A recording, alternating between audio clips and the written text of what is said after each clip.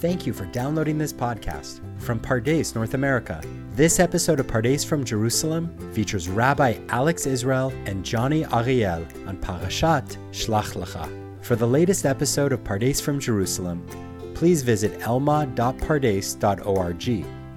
And now, here is Rabbi Alex Israel and Johnny Ariel.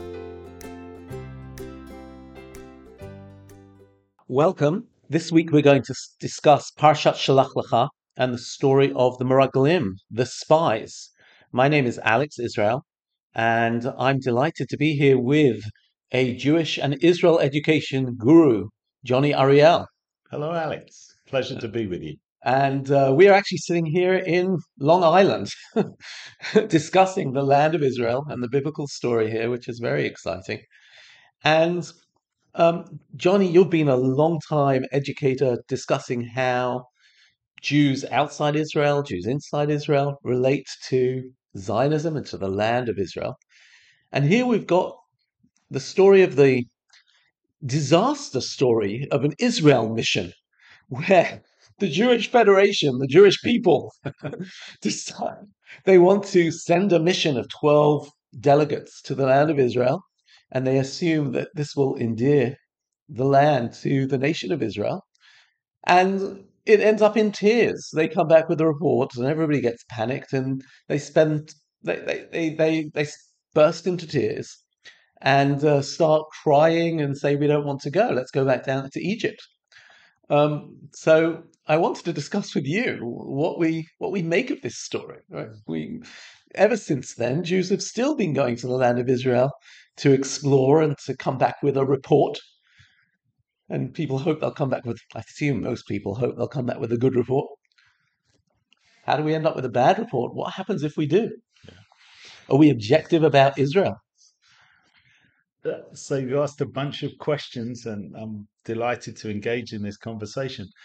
I think the first comment I'd make is you use the term spies to describe the people who went to scout the land. And I think that might be a bit of a stretch.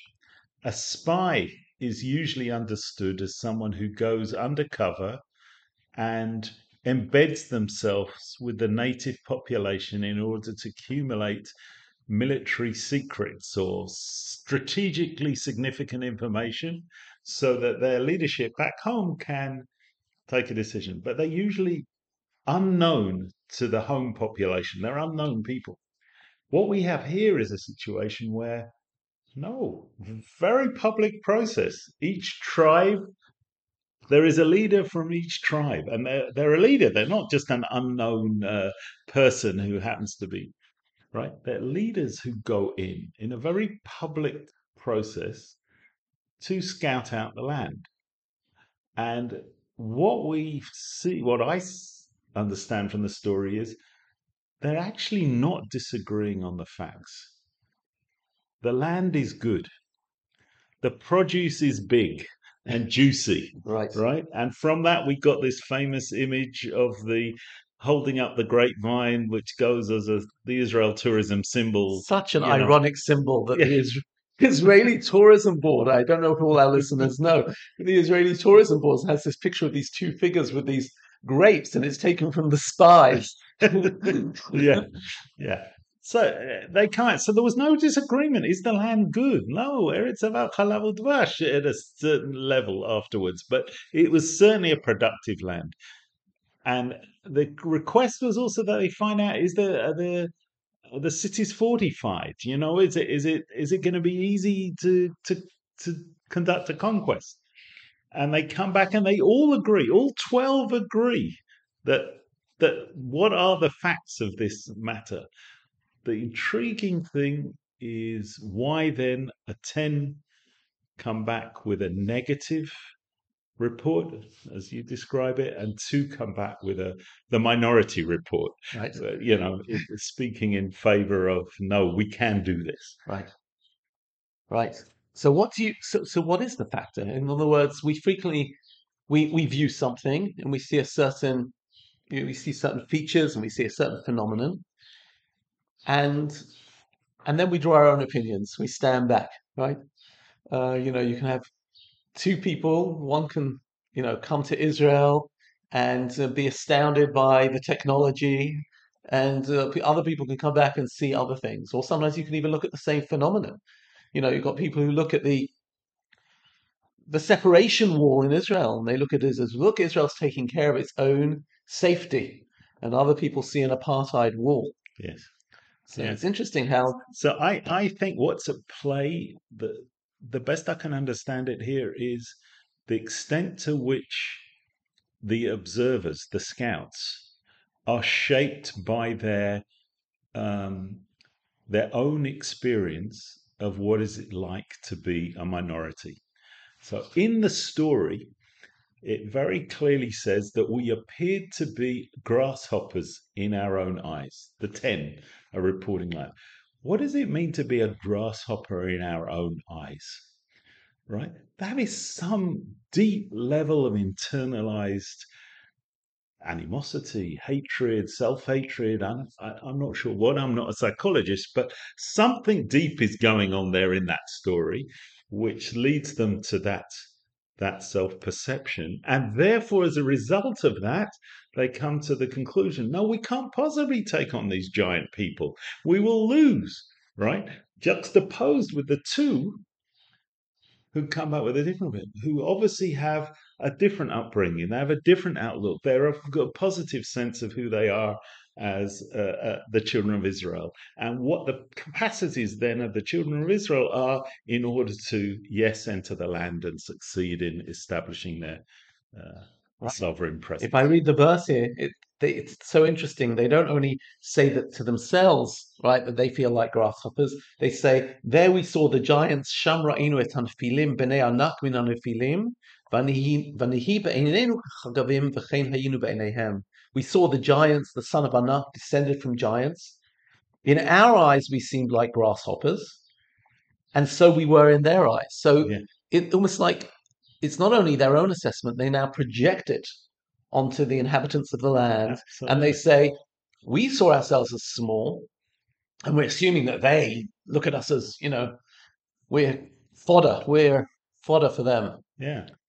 And I think we've seen it in contemporary Jewry, where various of our leaders have stood up and said to us, non-Jews respect Jews that respect Judaism. If Jews stand up for who they are, they will earn respect.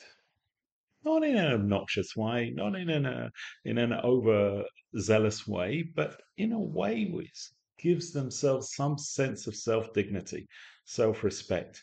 And I think what the sin is of the 10 people who reported is that they didn't have that self-dignity, that self-respect to be able to say, actually, our abilities, our capacities as a collective, acting together, we could actually achieve something that we individually could not possibly have done prior. Wow. So a low self-assessment means that you also see the feasibility, that it's just unfeasible, we can't achieve, we're not going to manage to realize our national ambitions. Yeah. My late father, who was a professor of organizational behavior, he taught me when I was quite young, he said, if an organization wants to change, the ones that are hardest to change are those who think that everything's going badly, even though they've got the biggest reason to change. They should be the most motivated, the most ambitious to change, but they don't have the psychological wherewithal to be able to take on the change. The medium group is those that think everything's going well because they don't have a reason to change. The ones who are actually most able to affect a change are the ones who think some things are going well, some things are not going well, and therefore we've got the ability to attend to those things that are not going well and fix it. And if you ask me today, the best kind of, you started with a federation mission, the best kind of trip to Israel are those that show Israel as though it's doing certain things well, it's got problems in other areas, not to hide away from the problems, but in order to enable all of us to gather the energies and the resources to attend to the things that are not going well on the back of the successes that we have. Amazing. But I want to sharpen this a little bit because, of course, the two, so to speak, positive spies, Kalev and Yoshua, they also say, if God's on our side, right, then it's going to be all okay. And what's lying behind all of this is sort of the divine plan ever since Abraham to sort of come to the land and to inherit the land.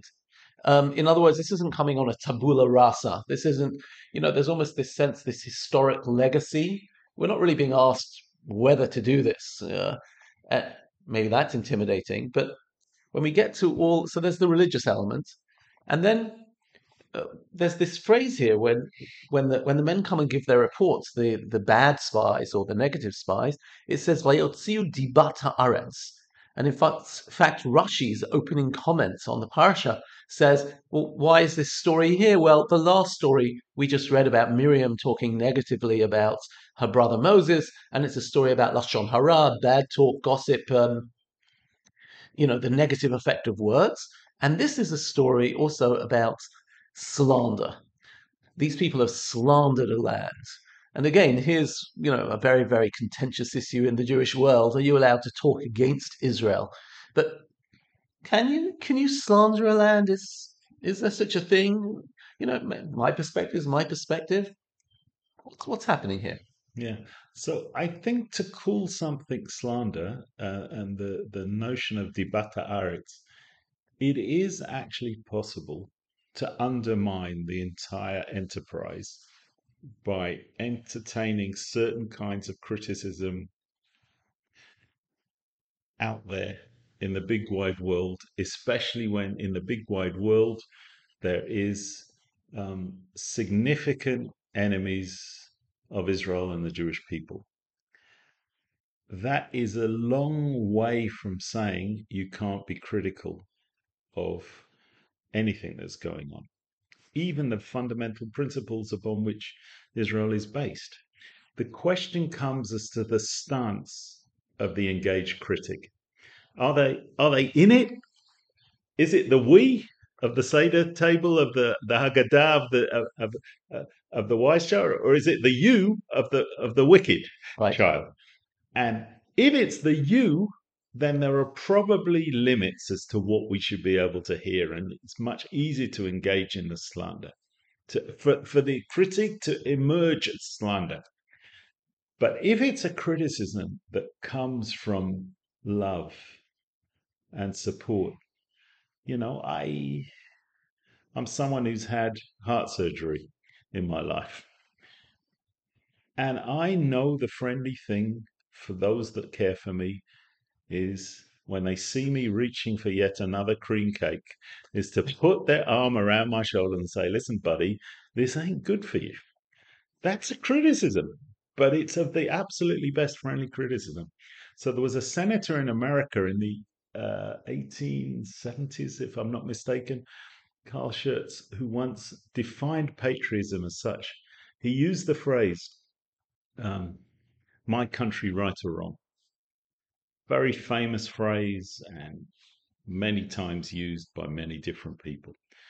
But he added to it, he said, my country, right or wrong, when it is right, because it is right, and when it is wrong, to make it right. Lovely. And that is the tikkun. That is the tikkun. That's the fundamental thing that I think the two scouts who encourage Moshe and the people of Israel to go into the land, they're coming with that mentality. They're not claiming that the people aren't big. They're not claiming that the cities aren't fortified. They're not claiming there aren't challenges. But there is work to be done that we can do and that we should be doing in order to make things right. Wow, that's really powerful. The insider, the outsider, and the tone of the criticism. I want to just maybe take this into a slightly different direction and see what you think of this assessment. When I think about the Meraglim, first of all, sometimes I think that there was a sort of mismanagement on Moses' part because, if you've got some delicate intelligence information, or you didn't describe it as intelligence information, but even before you release the public statement, you should sort of check it over. And I sort of wonder how he allowed them to go straight to the press conference. and talked to everybody before he had sort of debriefed them personally.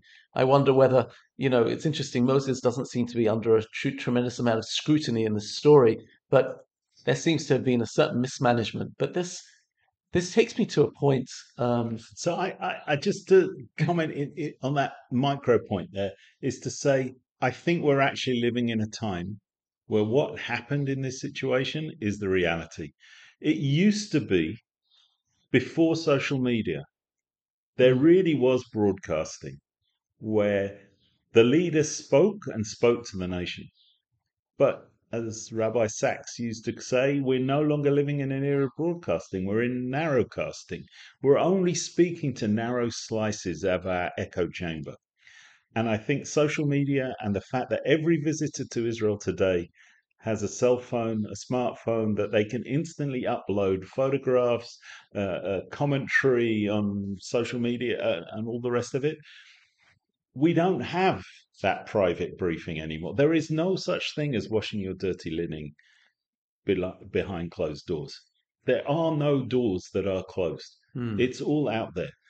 And as a old late Jewish journalist in the UK, Chaim Berman, used to say, the thing about dirty washing, right? You push it underneath push it underneath the carpet, right?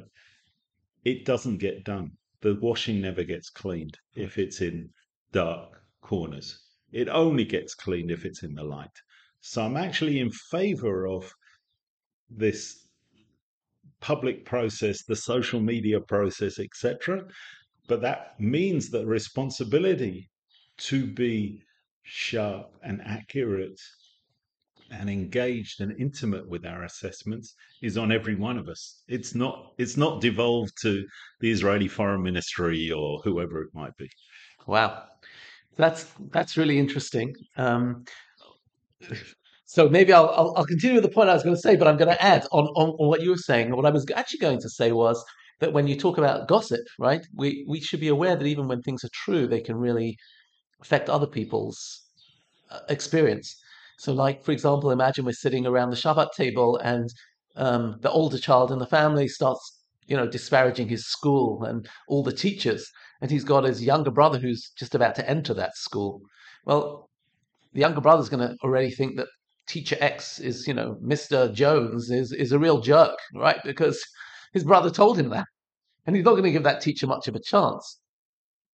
And that's one of the really interesting challenges of a social media age that, especially in my echo chamber, I might have already drawn my conclusions, and shows how we've got to be so careful with our words. And Judaism's actually quite mindful about making sure that our words are good. But this reminds me of moving into the next book in the Torah, because we get another chance. And one of Moshe's amazing speeches, he says, we're going to go into a land with a place which has fortifications to the heavens and with people who are like giants. And you're like, one second, Moses, aren't you saying exactly what Moshe, what the Meraglim said, what the spies said? And it's interesting that Moshe sort of like in his makeover, in his like rah-rah speech to try and get the people to make the second attempt to get into the land, he doesn't deny any of the realities, but he tries to spin it in a new way and to give people a sense of belief that despite the obstacles, which, as you say, like dirty washing, it's not going to go away. It's not going to get clean automatically. He says, okay, this is the reality. They were right. And yet we have a legacy and we have a mission. Yeah. Yeah. I mean, I feel that particularly powerfully whenever you get the sense in Israel that things are careering out of control. And the political stalemate of Israel the last number of years and the election cycles, and the last President Rivlin's famous speech about the tribes of Israel and four tribes of Israel, basically the traditional Jews, Haredi Jews, secular Jews, and Israeli Arabs. Basically, his point was none of these tribes are going to be able to control the whole picture. We've got to learn to live together somehow, right? So you could easily imagine the total collapse of the social contract, the social solidarity that any society needs in order to be cohesive. And if I might be forgiven a kind of comment about America as an outsider, it's that it looks often like the social contract in America is unraveling. The ability to have a cohesive conversation across difference often looks like it's undermined. So we need that, and we have to pay attention to it, particularly because of the context that you just described of what happens in this chapter and then what happens a bit later on. And you could even put it in a wider context to say, listen, we lost the first kingdom, the first temple, and we lost the second temple. You know, losing one is unfortunate. Losing two is already looking like, if we're going to risk losing the third, folks, that's on us. That's on us, you know, squarely on us. And blessedly, the Jewish people today have more people learning in yeshiva than at any time in their history, as an absolute number. More people studying advanced Jewish studies at universities than any time.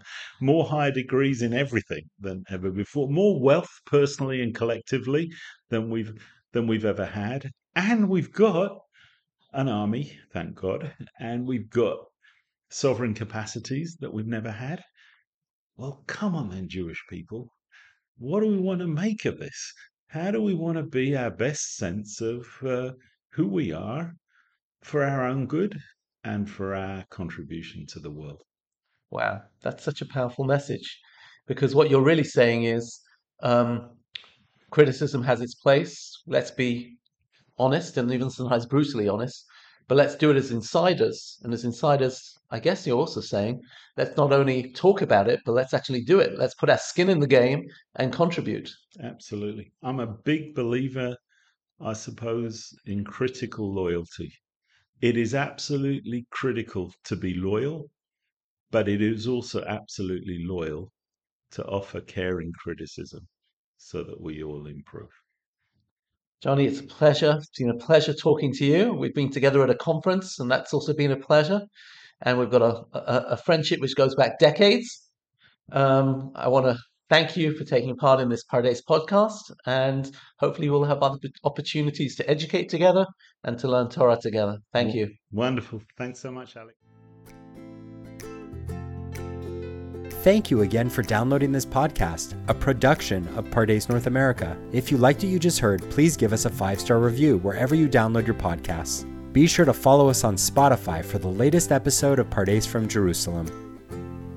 Tune in next week as Rabbi Rachel Berkovitz and Tova Leah Nachmani discuss together Parashat Korach. Thanks for listening.